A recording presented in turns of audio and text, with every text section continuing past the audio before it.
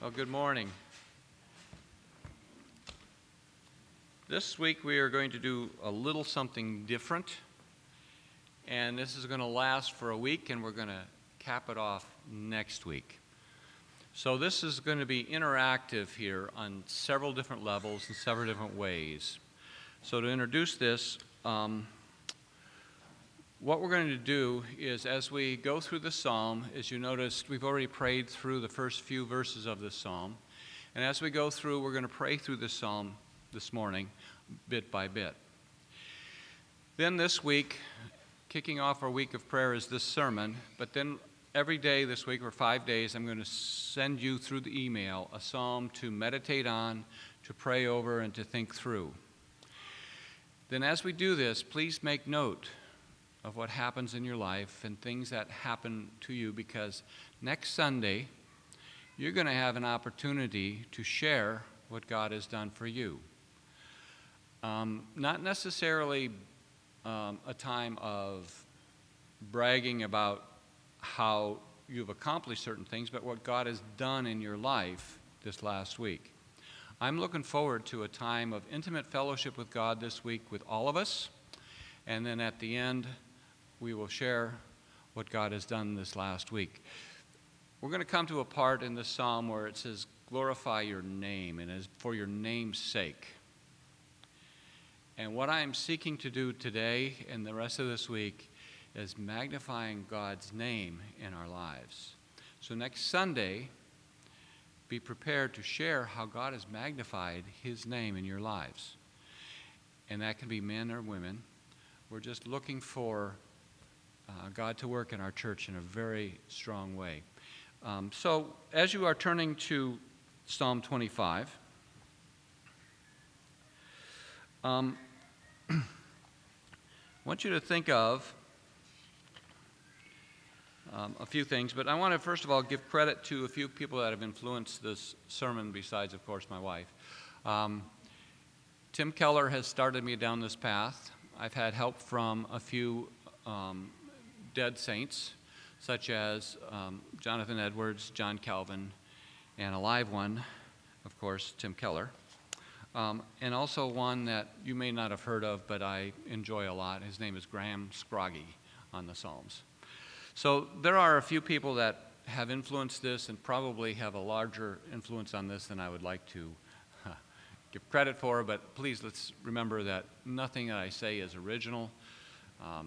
I'm not very smart, so I have to pull things from other people and kind of put them together, and so you get a collation of a lot of things.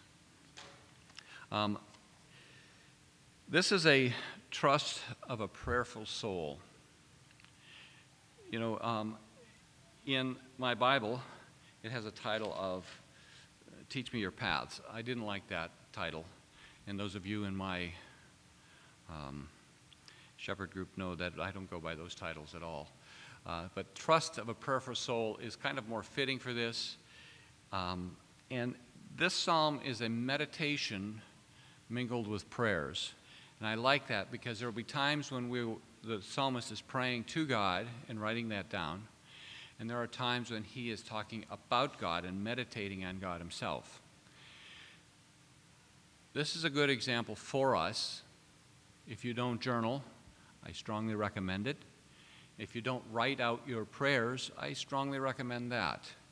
As you think through your meditations on God's Word, and as you think through how you respond to them and how you react to God, write it out. The reason for that is several. It's beneficial because it helps you solidify your thoughts rather than ramble in your prayers, which I can tend to do. The other thing is that as you go through the year and you go back, say, I like to take the first of the year and glean my journal. So you go back at the first of the year and you see how God has worked in your lives, and you can see the progression of how God has made himself known to you throughout the year. And then anytime you fall into a sense of despondency, despair, or just, is God really out there? You can open your journal and see how God has worked in your life. It's very refreshing, and it's very personal that way. So let me just recommend that you do that. Meditation and prayer are also two of the disciplines of the Christian life. Now, I grew up in the 70s, 60s, 70s, 80s. And in the 70s, it was very popular to say, I am spiritual, but I'm not religious. It was very popular to say, I go into the woods and just meditate. And I always, tongue-in-cheek, says, oh, so you go in the woods and meditate. Is that with any other help, like cannabis? Or is it this just kind of, you're just letting your mind wander and meditating on whatever your mind falls on? Or is there a structure to this? And they go, no, it just meditate. I see. So you think about nothing? But anyways, I kind of let that go. But disciplines are part of religiosity that many people don't want to get involved with, but at the same time, disciplines are what keep us focused on Christ. Discipline is that part where once we get in the habit of doing something, disciplines can pull us back to the reality of who God is and what God has done. Without discipline, our day can be gone, and we'll have forgotten to do something that is very precious to us, like pray. I have a son-in-law who on his phone has pulled up a chime app. And a chime app, all it does is every hour on the hour, it gives you a little chime and it says 9 o'clock or 10 o'clock or whatever the time is. And of course, his kids have gotten to the point where they mock it and they go, oh, it's 10 o'clock. But for him, it's a reminder that the day is going away. And for him, he uses it as a reminder as, have I prayed yet today? And every time he hears the chime, he can either say, yes, I have, or I got to get to that. And it's an hourly reminder of praying, because prayer is a discipline. It's something that we have an opportunity to communicate with God with, but it's a discipline that if you don't do it as a discipline, your prayer life becomes, the old term is foxhole prayers, or sending up a flare to God. And although that is a very important part of prayer to us, I don't want to discourage that. It is not the only way to pray. And if that is the way that we only pray, I think there is a room for growth in our Christian life. As well as the other discipline is meditation that's used here, meditating on God's Word. Now, one of the disciplines is also reading through Scripture, meditating, thinking through and thinking of what this means, and then an application of how that means, what that means to me, how can I improve on this, or how can I apply this to my life, and not only just apply it, but how can I make this a part of my daily routine, my habits, where my thoughts are. So this psalm is great because it does mingle prayers and meditations. In verses 1 through 7, we have a paragraph, and I use this as, basically, it's a very simple title. It's called A Prayer to God. But in A Prayer to God, he is saying to you, O Lord, I lift up my soul. That first sentence there,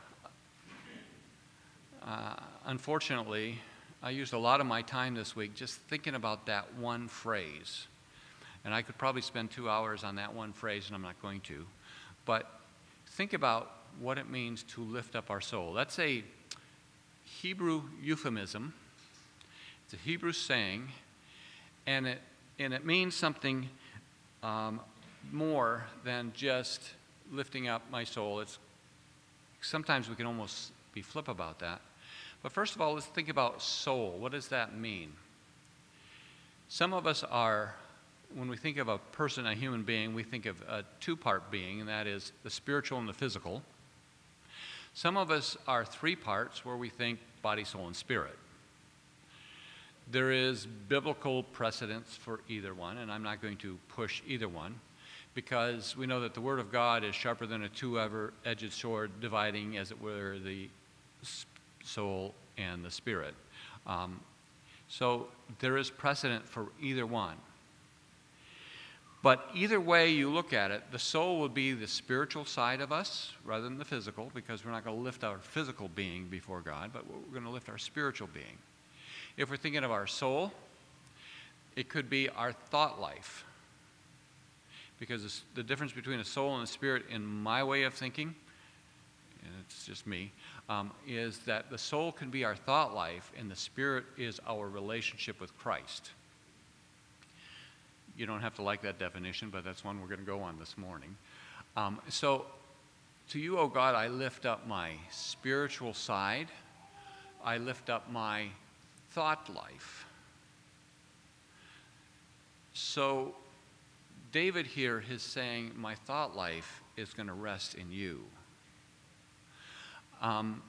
The idea is not lifting up, is meaning I'm directing my desire to. So it's, I'm greedy for you. I'm counting on you. So to you, O God, to you, O Lord, the word is Jehovah, or Yahweh. For so to you, Jehovah, Yahweh, I am greedy for. I'm thinking of. I'm directing my thoughts to. I am pushing my spiritual entity toward. I want you.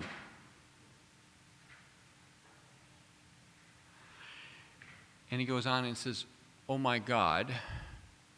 It's another word for God there. It's not Yahweh.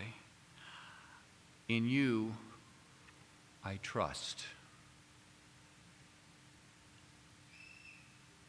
I'm dependent on you.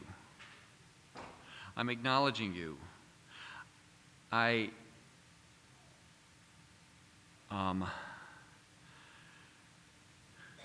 is a repeat thought of, I lift up my soul, in you I trust. David does that a lot. He says something and then he repeats it, amplifying what he meant in the first time. So he's lifting up his soul. He's greedy for God. He's directing his thoughts and affections toward God, and then telling God, I'm trusting you. And then he says, don't let me put to shame. Now, how would he be put to shame? And he's asking God for that. What does that mean? I don't want to be embarrassed, Lord. Let not my enemies exalt over me. Don't embarrass me in front of my enemies. I'm going to take this psalm and kind of rip it out of its historical context, put it in today's context, and I'm going to flip back and forth between the two, because psalms are not just written for David, but they're also written for us to enjoy. So when David says enemies, he's talking about physical enemies. He has people after him with swords and spears and bows and arrows and wanting to do him in physically. We have that as well. But when we think of the Christian life, there's three main enemies that we think of, which are the world, the flesh, and the devil. And we say that very quickly, but we have to realize that the world, the flesh, and the devil are really at war with us. They really are after us like David's enemies were after him. Now, granted, they don't have physical swords and arrows, but when we think of the flesh is our self, it's our thought life. We get distracted so quickly that I guarantee you by 3 o'clock this afternoon, I'll have forgot most of the sermon myself, and I'll be focused on something else. Because that is the flesh warring with my spiritual side. We have the world with its cares, with its trials, with its pressures for us to do something else. And of course, we have the devil, who is not omnipresent, but he has lots of minions. I love that word, minions. But he has lots of minions that do his bidding. So we have enemies that are attacking us as real as the enemies that attacked David. So when we put that into context, we really do have Don't shame me in front of my enemies. Don't let them triumph over me. Don't let them be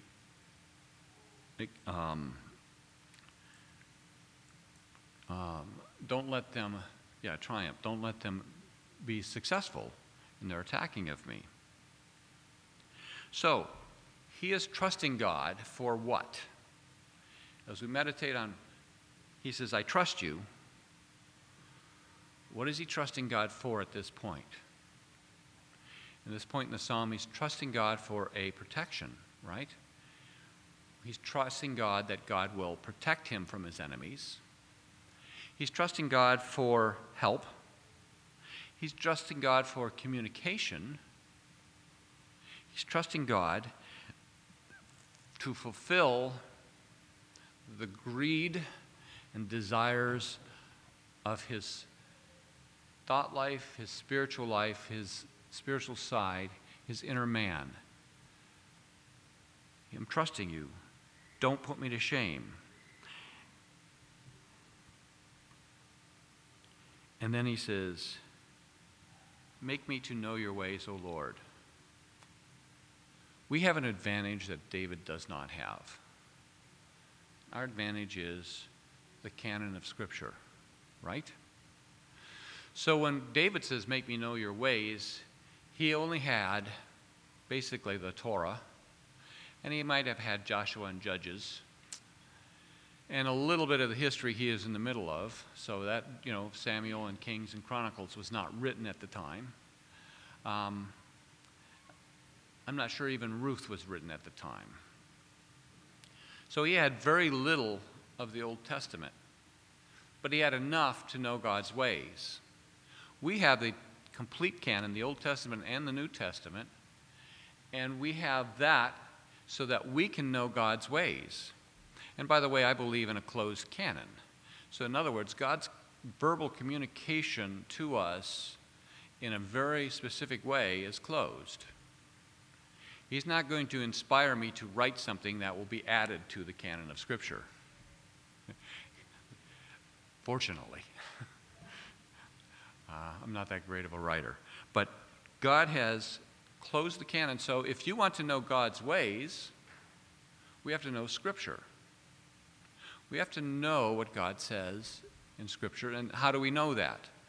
We meditate on it regularly. We read it regularly. It's a discipline of the Christian life. So for us to be spiritual, we also have to be religious in that we have to read the Bible religiously, if I can use that term. We have to meditate on it, you got it, religiously. So make me know your ways. Teach me your paths. Now, there's a word that's repeated, and if you do any kind of inductive Bible study, you know that repetition of words means that there's something that needs to come out here. The one word is teach. Teach me your paths. It's in verse 4. But before that was the word ashamed, and that's used 3 times. If you look, it says in verse 2, let me not be put to shame. And verse 3 says, none who wait for you will be put to shame, and they shall be ashamed who are wantonly and treacherous. So he is saying that don't put me to shame. None who wait for you will be ashamed, and only those who get to be ashamed are those who are wantonly treacherous. Let's look at that first a little bit. Don't put me to shame is one. We talked about that a little bit. None who wait for you will be put to shame. The word wait is something that I don't like, because when I want something, I want it right now. I don't want it to wait for it. But one of the virtues that God always pushes is patience. You think about the stories of Joseph and Abraham and all of the patriarchs. What did God do? He made them wait. He gave them promises. He watched what they did with those promises, and he made them wait. Wait for the fulfillment of them. In fact, many of the promises to Abraham were not fulfilled till much later. We're in Joshua in our shepherd group, and we just read how the promises of the land God has fulfilled. And there is peace in the land. That's where we're at. So God fulfilled the promise. But it takes patience. How long were the people of Israel in Egypt before God pulled them out? Around 400 years. 400 years before God, that's a lot of patience. That's generations of patience. And how long were the Israelites in the wilderness before they went into the promised land? 40 years. So a lot of times when we are praying for God's will to be done, or there's something that we are praying for, one of the things God teaches us is patience. Because those who wait on the Lord will not be put to shame. All right. What is the promise that we have that we are waiting for? What promise has God made to us that we are waiting for? The answer to that is God has promised eternal life with him. It's not yet fulfilled. It is and it isn't. It isn't in that we are not at home with him forever to be with the Lord. We are on this earth still struggling. So the promise that we have that will be fulfilled for those who wait is our future grace. Think about that when you are praying next time, that God's promises will not be put to shame for those who wait for him. And what has he promised? I think that's amazing. Because when you see this verse, it says, those who wait for you shall not be put to shame. None, it says none. And there's not a qualification. All those except for those who do this. All those except, there's no qualifications there. None is the underlying word there. And we can rest in that. And we can have hope with that. Okay. Ashamed.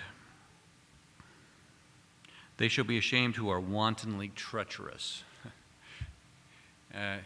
ESV sometimes uses words that kind of get lost in the flow. What does wantonly treacherous mean? Those who are deceitful and do so all the time. Those who are purposefully, those who do so with an intent and to deceive. Those who do things and say things with an intention to put harm to somebody else. When I looked the words up, the dictionary used the idea of a prostitute who is wantonly treacherous. She's after one thing and one thing only, and that's money. She'll do anything to get it, and she'll deceive you. She will be treacherous. Don't trust the prostitute. But it also means in business, it can also apply in any other part of our lives. Wantonly treacherous. Those who are, they will be ashamed. Notice God does not use a timetable. They will be shamed immediately? No, not necessarily. They may even prosper. But he says, those who are wantonly treacherous shall be ashamed. And then he uses the word teach. Make me to know your ways, O Lord. Teach me your paths.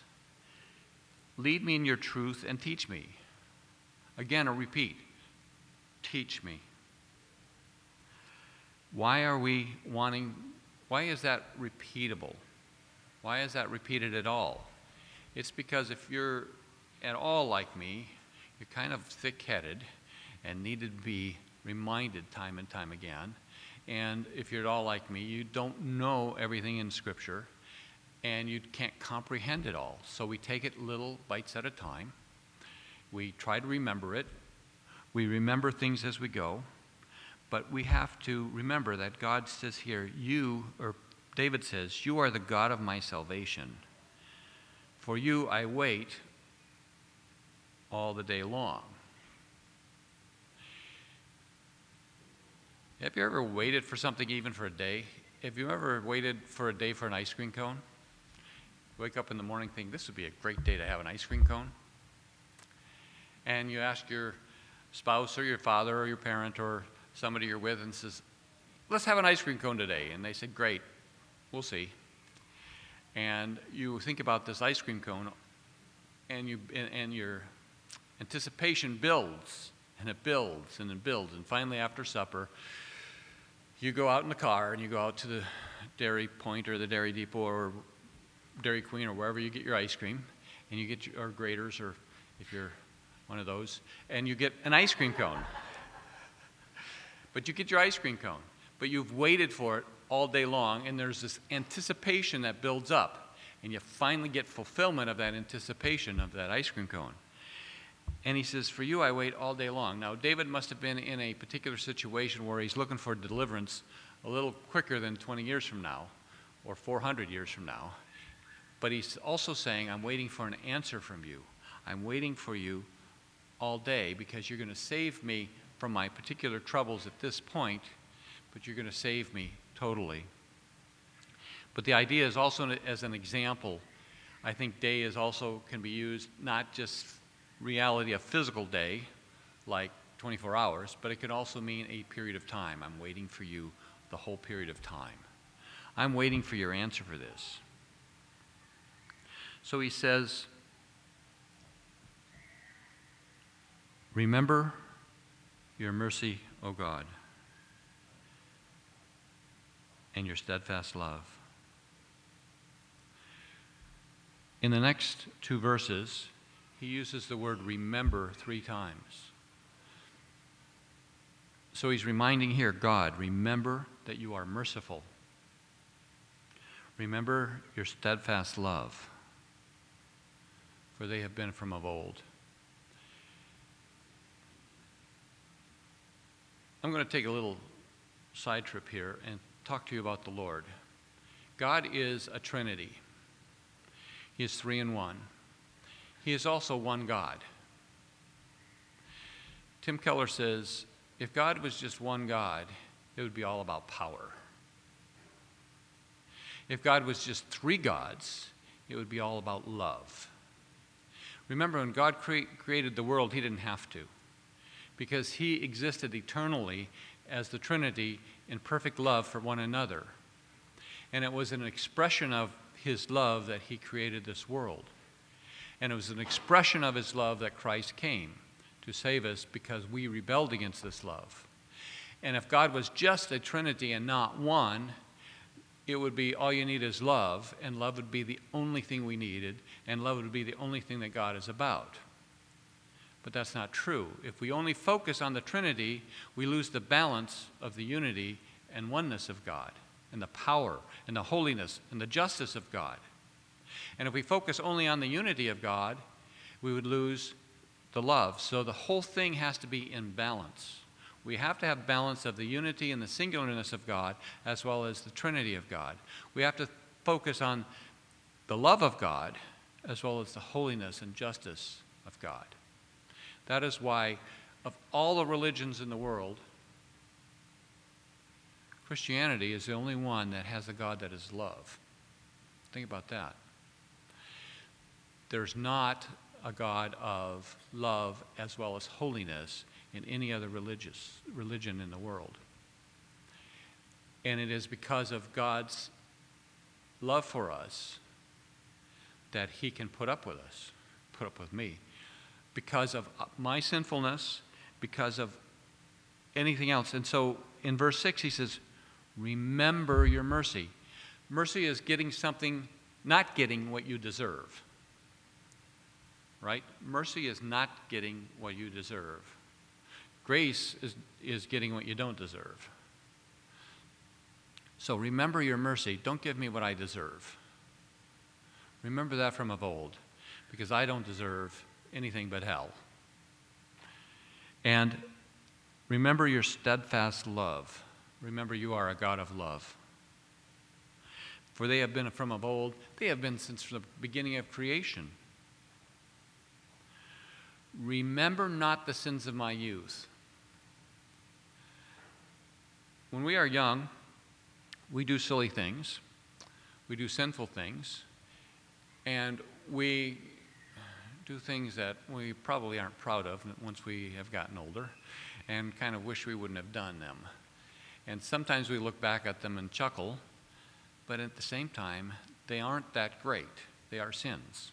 They are awful, and God abhors sin. So don't remember those things that I did when I was younger. Don't remember my transgressions. Anytime I've transgressed your law. Remember, it only takes one transgression of God's law to send me to hell. That's it. So he says, don't remember those. But according to your love, remember me. And for the sake of your goodness, remember me. Remember me, O Lord, for the sake of your goodness.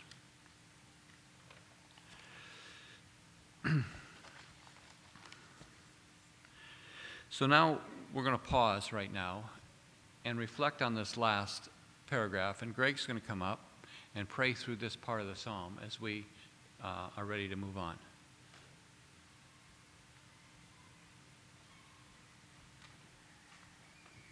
Let's pray.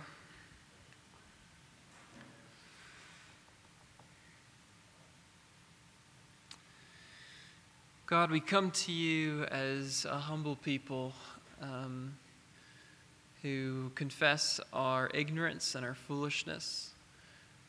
People who know everything and who are masters don't have to ask other people how to live their lives.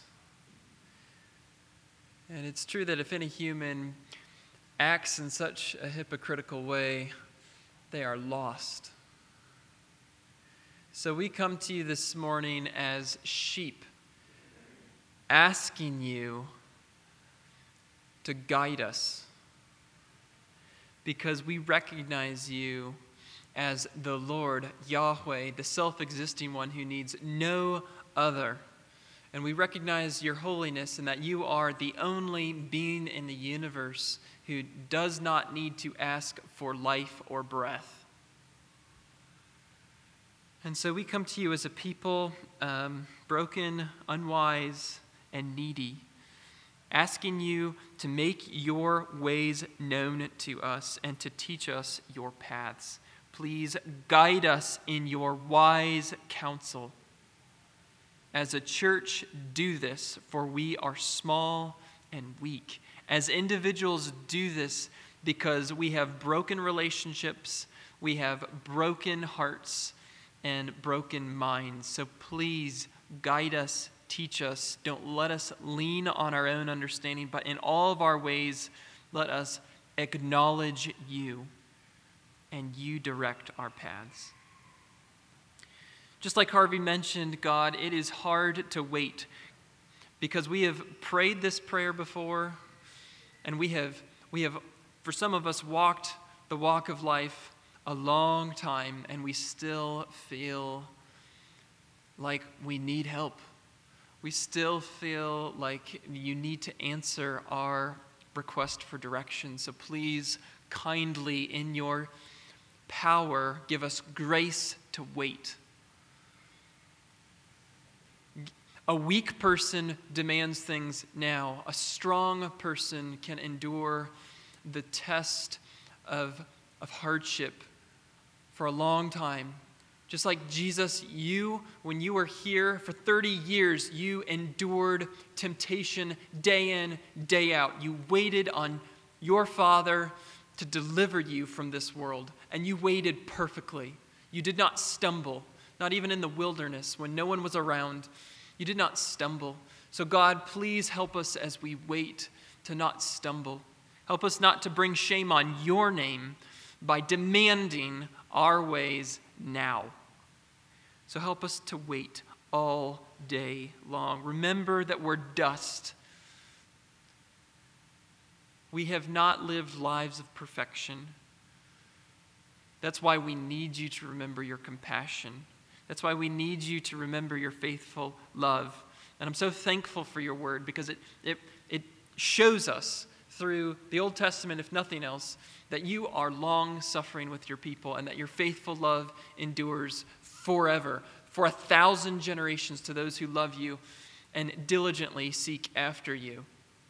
So we as a people need compassion. We need grace. So be gracious to us and bless us with your grace. Help us as a people to remember that if you act for us, it is because of your goodness. It is not because of our own merit, which circles around and lets us know that even if you answer prayer, even if you bring to be the things that we have asked, it is not because we're good enough. It is not because we've checked the right boxes or have scored a 90% on the test. It is because of your gracious goodness alone. So remember your compassion, your faithful love. Don't remember our sins, and do this all because of your goodness to us, your sheer goodness toward us. And we will be a humble people because of it.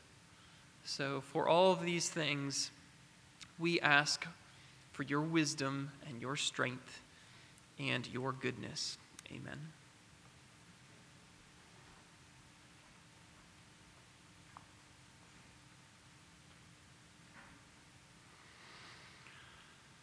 Moving on, we're now verse 8 through 11. Not there yet. Okay. We're in. It's spoken of God. Yes, God is upright. God is what we find the Lord to be. God is God. Good and upright is the Lord, therefore he instructs sinners in the way. God is good, therefore he teaches us. God is good, therefore he gives us his instruction. God is good, therefore we have the canon as we know it of Scripture.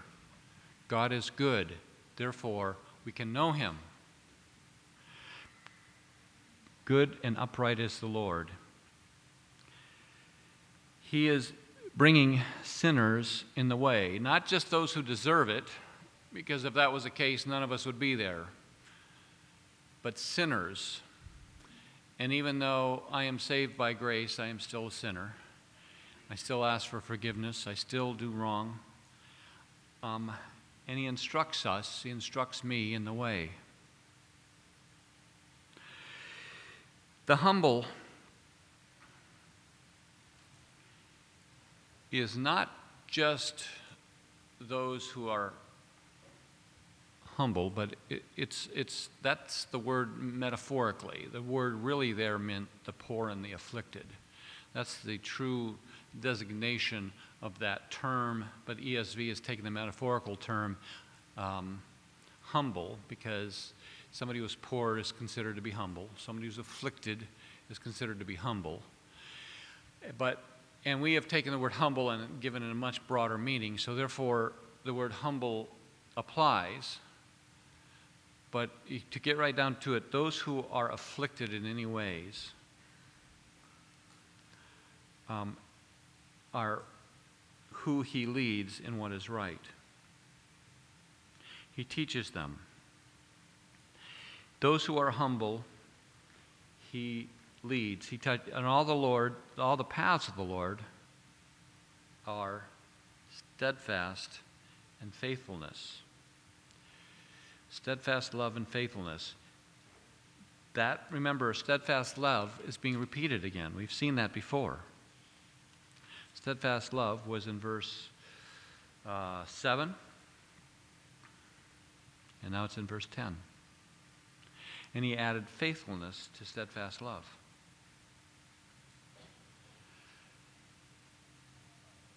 The paths of the Lord are steadfast love and faithfulness for those who keep his covenant and his testimonies.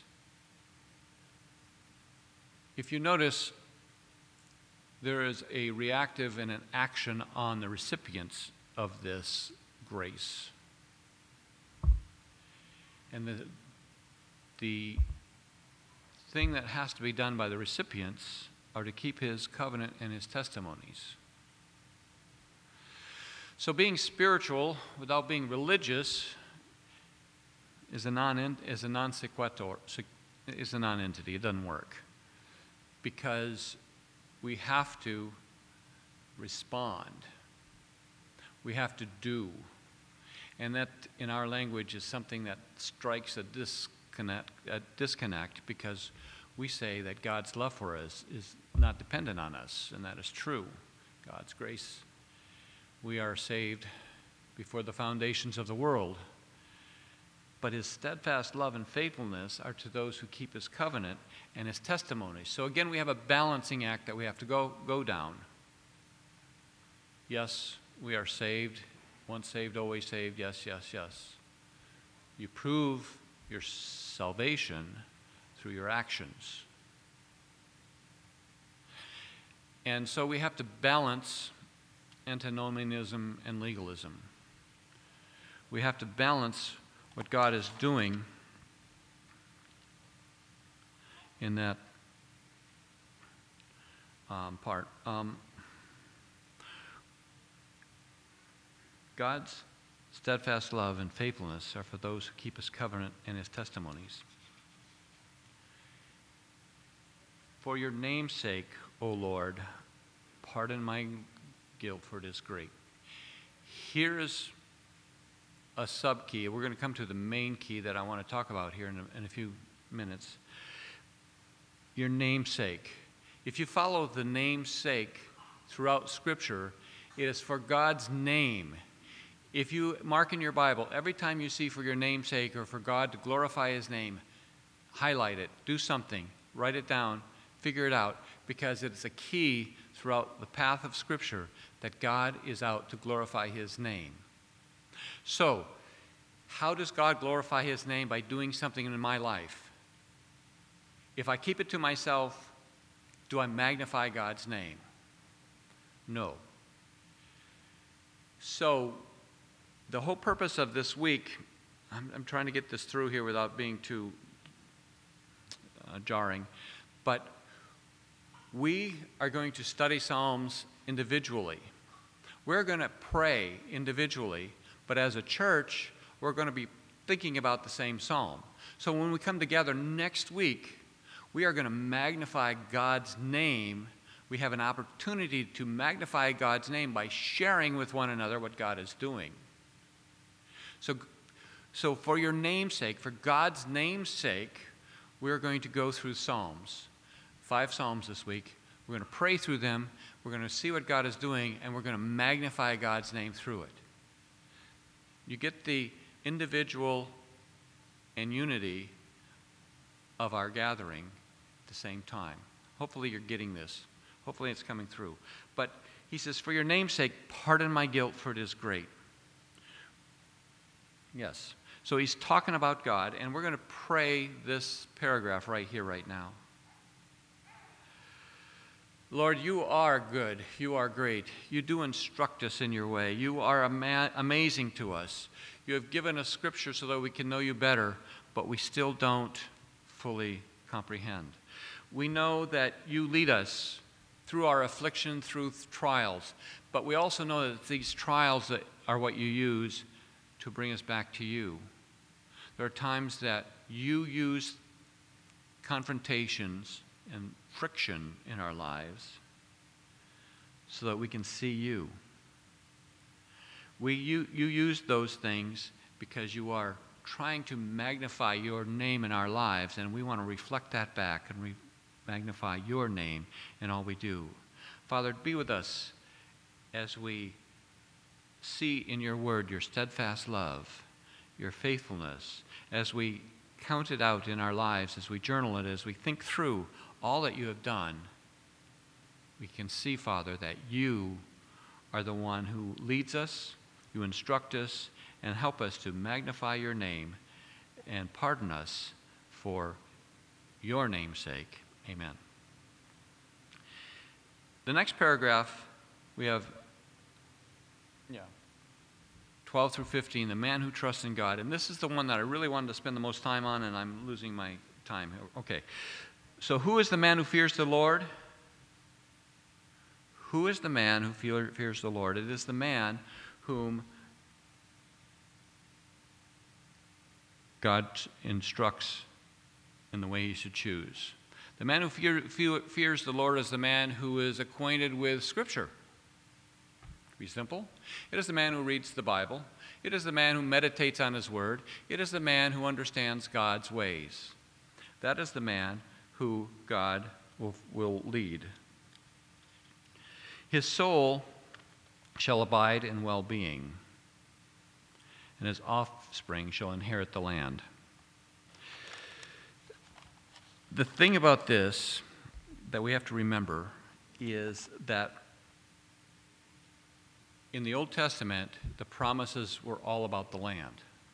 So when you see in the Old Testament, the guy's going to inherit the land, this offspring is going to inherit the land, it is a thing for God fulfilling his promises. God fulfills his promises. He's going to fulfill his promises in your offspring because of your well-being. You know, we do know in Exodus where God says that the man who walks according to his words, through their third and fourth generation, will be appreciative. And the cursing also goes to the third and fourth generation. So we have to be careful. But at the same time, the point here is the man who fears the Lord will be instructed in the way he should choose. That's easy because we know that. His soul is abide in well-being, and his offspring shall inherit the land. And now the next, verse 14, is very, very important. The friendship of the Lord is for those who fear him. Aristotle said that's crazy. You can't be a friend of God because you don't have anything in common with God. Because friendship means you have to have something in common.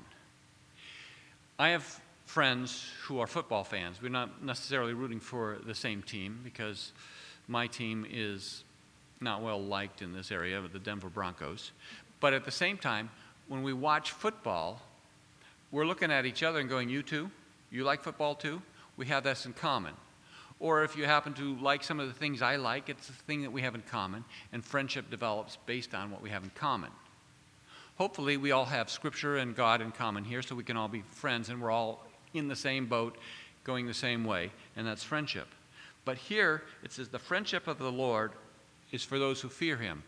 Friendship with the Lord, we have to have something in common with him. What do we have in common?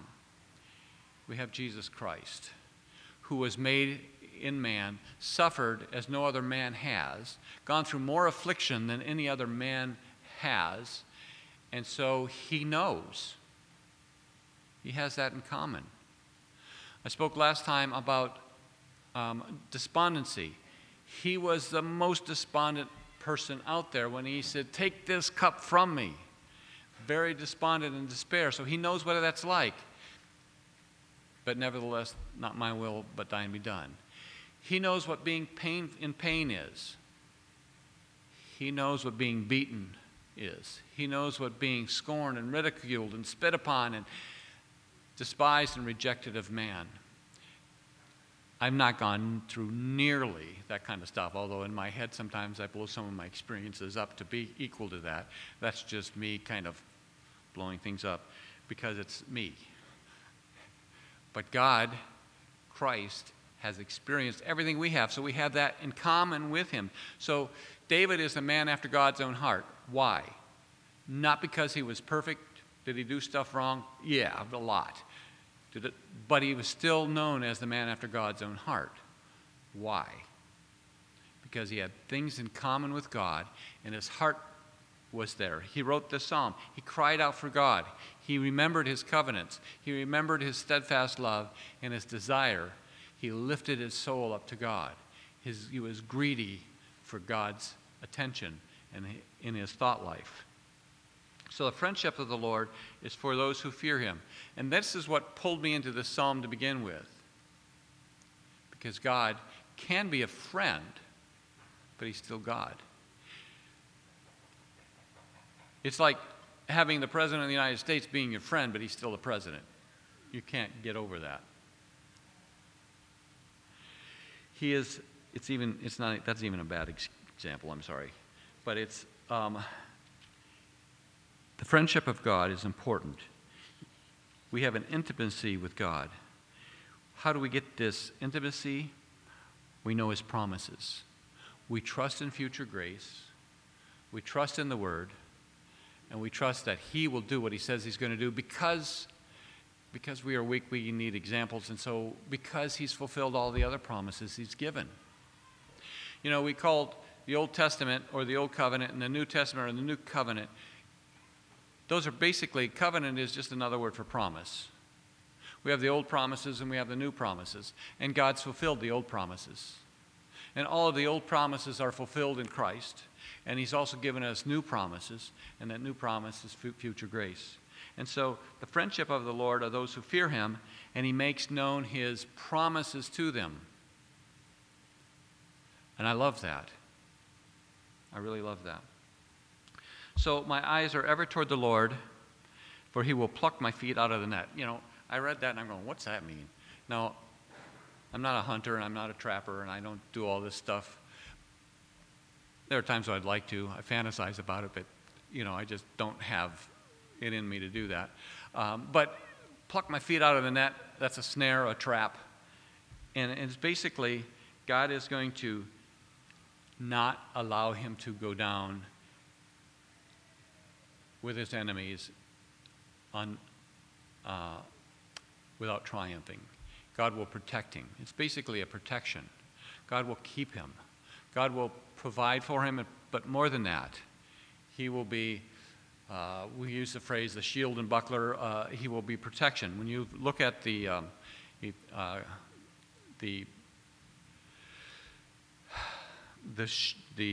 Ephesians 6, where he says, the sword of the Spirit, there's the shield of faith, and that is your protection.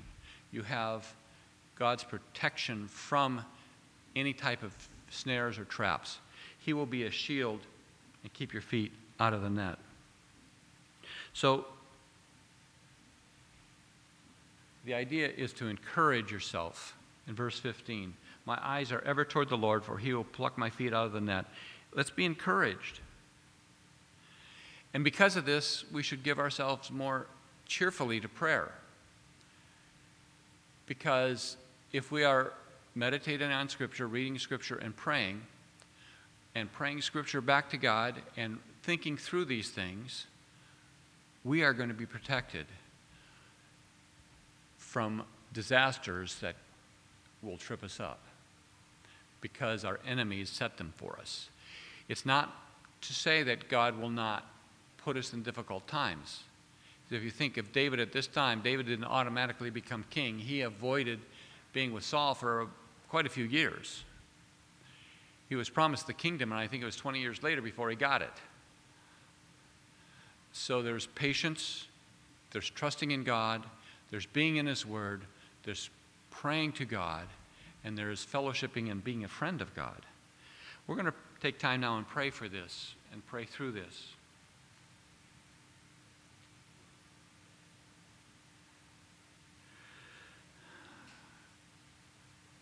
Father, we do ask that you will pardon our guilt, for it is great. We will ask that you instruct us in the way. Help us to be more in tune to your word. Help us to be more in tune to Scripture. Don't let our enemies get in the way, the enemies of ourself, the world, and the cares, and the devil. Help us to be instructed in the way we choose. Help us to make wise decisions as we think about the blessings that you've given us and the way we use them. Help us to fear you, revere you, honor you with everything we do. Father, help our eyes to be ever toward you. Let our thoughts be ever on you, and let our expressions be one that please you. Father, we know that doing this, you will protect us. You will keep us from snares that entangle us, and that we can do this for your honor and glory. Amen. In the next paragraph,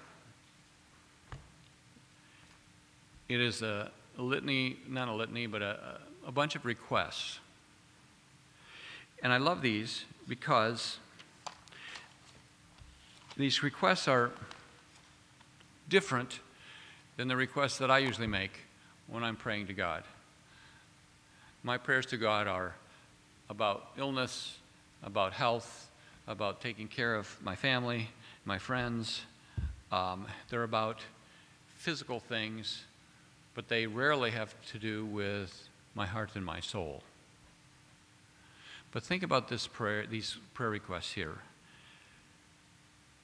Turn to me and be gracious to me, for I'm lonely and afflicted. David was alone, afflicted, he was humbled, he was destitute. The troubles of my heart are enlarged. So bring me out of this distress. So God cares about the troubles of our heart.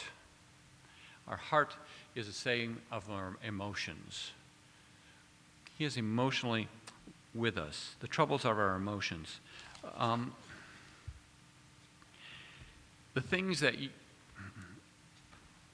we have a great affection for, or emotions for, are the things that motivate us for action.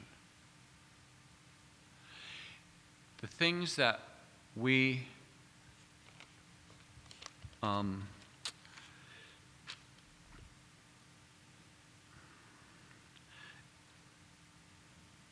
are affected by are things that really put us there. So the troubles of my heart are enlarged.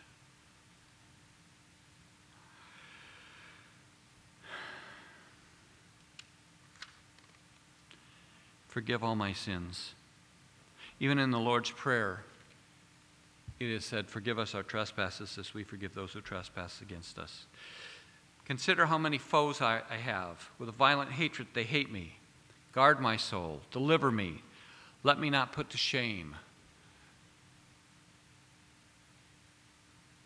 I take refuge in you. Think about these requests. May integrity and uprightness preserve me. David is praying for integrity and uprightness. He's praying for his own person. Redeem Israel, O God, out of all its troubles. To take that and put it in today's context, redeem the church, O Lord, out of all of its troubles. Redeem us as a body, O Lord, out of all of our troubles. One last prayer, and then we're going to have Andy come up.